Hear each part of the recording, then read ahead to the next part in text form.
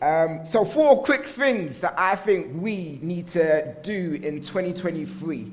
And as I've been reflecting on these 4 things, God's been challenging me a lot about them. So I might just be preaching to myself during this time, but I've asked you to listen, not only to me, but to the Holy Spirit, and see what he wants to say to you guys as individuals. Because I believe that if we put these 4 things into practice in 2023, as an individual you'll grow, but also as corporately you guys will grow, and it'll help you in your mission to deepen your discipleship and to tell people more about Jesus. Is that okay? Yeah? So the first thing is, in 2023, something needs to die. Now, I'm sure that's not what you really wanted to hear on a Sunday morning. I'm sure that's not what you want to put into practice throughout this year, but something needs to die. In Isaiah, we read straight away that there was a death. There was a death of a king. It says in verse 1, in the year that King Uzziah died. Now, death is hard, it's painful, there's a lot of mourning involved, there's a lot of process, but something needs to die. We don't always like death because of those reasons and the emotions that come up with death, but something needs to die. You can read more about King Uzziah in 2 Chronicles 26 and 2 Kings 15, but a few highlights of his life. So he was king when he was young. He was 16 when he ascended the throne, and he reigned for around 52 years. He was a good king for most of his time. He led the people into victory. He gave peace to the land, prosperity to the land. It was amazing. The people of Israel loved him, liked him. They obviously would have, because he brought peace and prosperity to the land. But in his old age, he disobeyed God and he died lonely. The people put their trust, their hope, their faith in him, but it was in a not so healthy way. They idolized him, and it ended up bad for him. He got puffed up and disobeyed God, and as I said, ended up dying alone. Something needs to die. And for me, over the past 10 years, when I moved to Manchester, I didn't really understand all of the loss and the death that would take place in regards to leaving London. Obviously, moving from my mum's house, moving from a well-paid job, I didn't really understand the consequences of not having my mum's food on tap.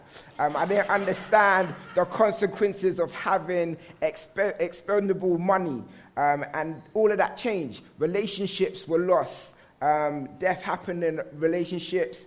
Naturally, it does happen when you move away, but it didn't really strike me when I was making that move. And over the past 10 years, even being at the Message, things have been lost. Death has happened. I've moved from different ministries to different ministries. Relationships, again, have been lost and have died, and it happens. And even in the midst now, moving on from the Message, again, things are dying. Identity for me is being changed, it's being lost, it's being shaped into something new. It's dying. My idea of who I am, who God is, all of that kind of stuff is dying. Relationships, friends that I've built over the 10 years of being in Manchester and with the Message, they're slowly being lost and dying. It's hard. And this time I'm more aware of the death in the process, and it's really painful, and I feel like it's constant. But it's okay, because something needs to die. And what is it for you? What needs to die in your life? Who's that King Uzziah that's holding the place that actually shouldn't be there? Who are you idolizing? What are you idolizing? Is there a habit in your life that needs to die in 2023? Maybe you're a people pleaser and it's in an unhealthy way. It needs to die. Maybe you are quick to get angry. It needs to die. Maybe you got a vice. Maybe it's a public one that people know, or maybe a secret vice that you have. Maybe it needs to die. And I can stand here all morning and list things that possibly could be for you. But actually, why don't we just take a moment, still our hearts, and see what the Holy Spirit wants to highlight to you that actually needs to die in 2023.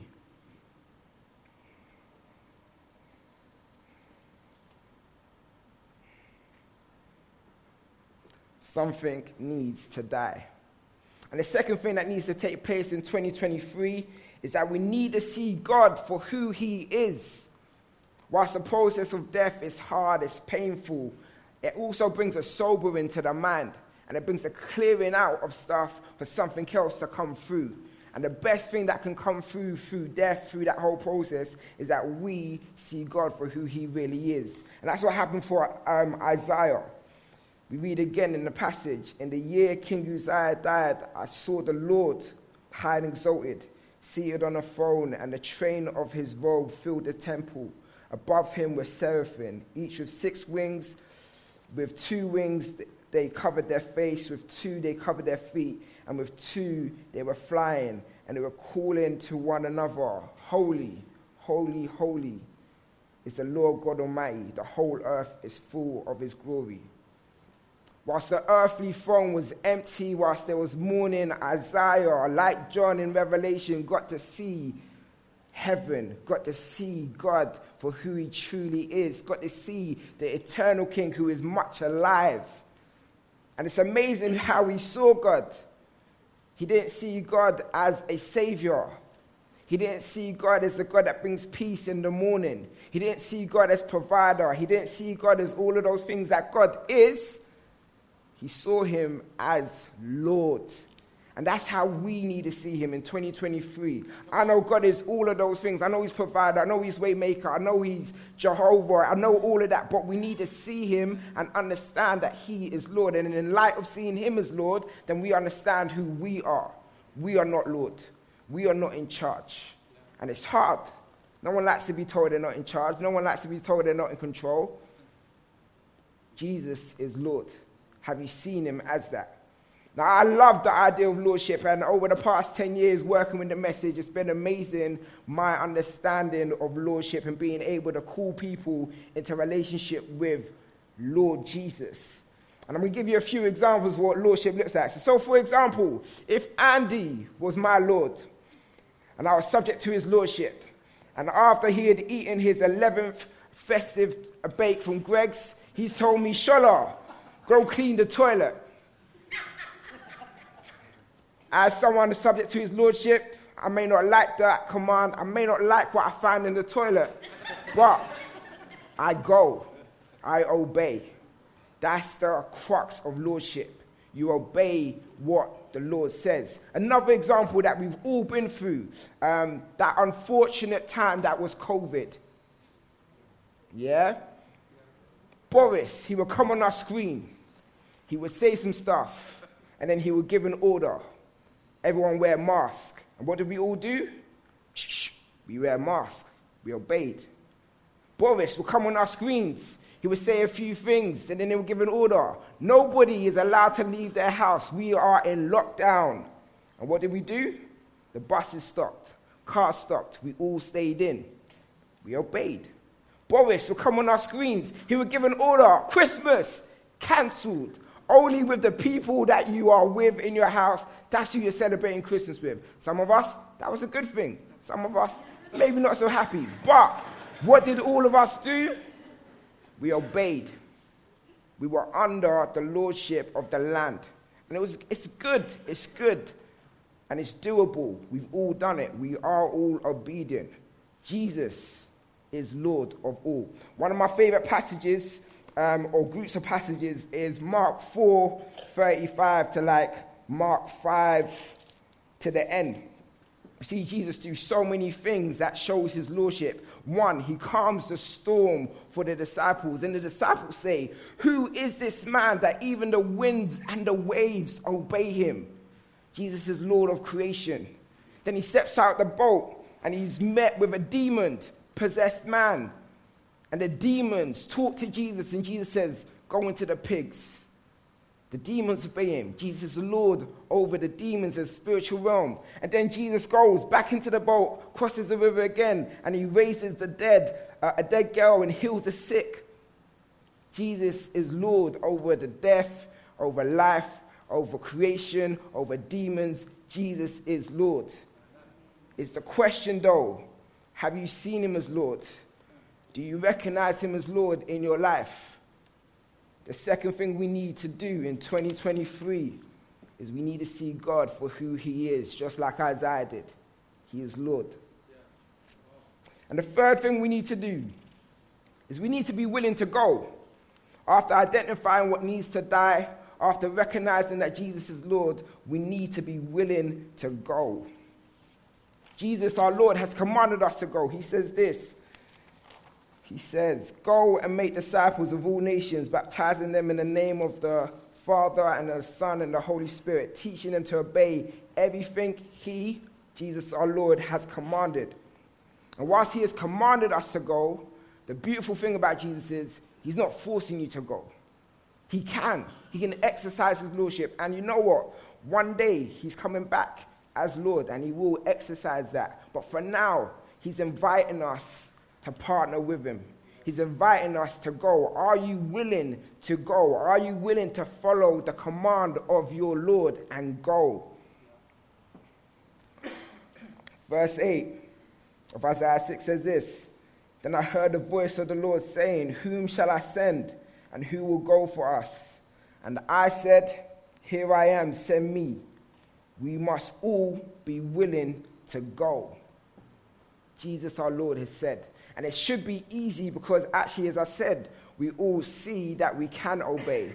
So actually, if Jesus is your Lord, if you have seen Him like that, you're a going person because that's what He's asked you to do.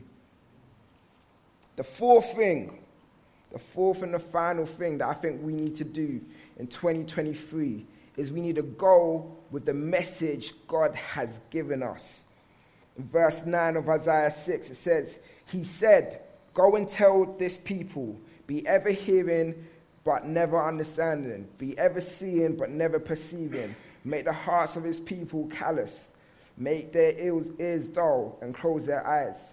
Otherwise they might see with their eyes and hear with their ears, understanding with their hearts and turn and be healed." Then I said, "For how long, Lord?"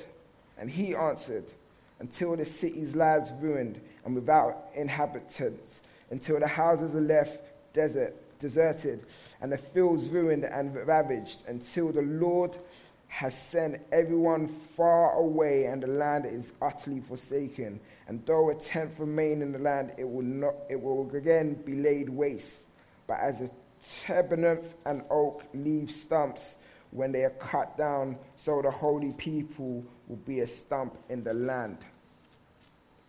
The message Isaiah was given wasn't a typically nice message. It was a rebuke. It was a warning of what was to come. It was to provoke the people to repentance. But there was hope in it. And like the message Isaiah has been given, we too have a message that's maybe not typically nice. That is actually a rebuke to people. It's calling people to repentance, but it has hope. Isaiah's hope was twofold. One, he had seen the Lord. Two, the end of the message is actually there is going to be a remnant. Our message, do we know it? Do we know the good news for ourselves? And are we willing to go and tell people that actually, you know what, the way you're living, it's not right in accordance with God? Do people want to hear that? It's a bit of a challenge, isn't it? You know what? The way that you're living, actually, you need to turn away from your sin. Your sin is going to lead to death. Do people want to hear that? It's a bit of a challenge. But there's hope in it. There's a call to repentance. Turn away from the way you're living and see Jesus as Lord. Follow Him. Have your sins taken away from you. He died on a cross for you. That's hopeful. That's love. That's truth. It's calling people to repentance. It's rebuking them for maybe the way that they're living. It's challenging them, but it's bringing hope. And the hope is that actually He didn't just die. 3 days later, He rose again, showing His power, showing His majesty, showing His lordship over everything. And He is alive. And you know what? He's coming back. Again, hopeful. The world that we see, the world that we're in at this moment in time, the world that we are a part of, it's broken. It's hurtful. But Jesus is coming back one day and He's going to restore everything. And there's glimmers even in today that we see actually His kingdom move forward. We see healing. We see peace. We see calming of the storms that we're around. There's hope in it. Jesus is coming back. The Bible says one day every knee will bow. One day every tongue will confess that Jesus is what? Lord. Jesus is Lord. 4 things we need to do. in 2023, the first thing that needs to happen is something needs to die. The second thing, we need to see God for who he is, and that's Lord. The third thing, we need to be willing to go. And we need to be willing to go with his message. And as I was concluding all of this kind of stuff, and as I was talking to Annie this morning, the crux of everything is that lordship point. You only go for Jesus if he is your Lord. You only go with his message if he is your Lord. You only see him if nothing else is on the throne of your heart to take his place. He is Lord. And as I finish, it'd be rude of me, actually, not to give you guys an invitation, maybe for the first time or the second time or maybe the 100th time, to recommit. And not just recommit to Jesus as your Savior. Not just to recommit as Jesus as your provider. Not just to recommit as Jesus as God of your life alongside so many other things, but to fully give your life to him. To fully dethrone lordship of your life and allow him to be Lord. As I said, the message that we have is good news. That you don't have to pay for the penalty of your sin. The penalty of your sin has been taken away by Jesus. Jesus Christ, our Savior and Lord. The message that we have is good news. That actually the price and penalty has been done for. But also, the presence of sin is forever gone. In heaven, one day we won't need to experience that because of what Jesus our Lord has done. But we have to do something in exchange to receive all of that. We have to be willing to repent. Now again, that's not really a nice word, but if you think about it, what does repent mean? It means change your mindset. It means change your heart set. It means change your direction. If you change all of that from an I focus to a me focus to I'm going in my own direction like all of us have done, we've all sinned and fallen short of the glory of God. And actually if we repent, we change, we say actually my mindset is what's God saying? My heart set is Jesus is Lord of my life. The direction I go in is where Jesus sends me. And that might be to Manchester. That might just be to Waitrose in Barnet. That might be to your workplace. But because he's Lord and you're following his footsteps, you will go.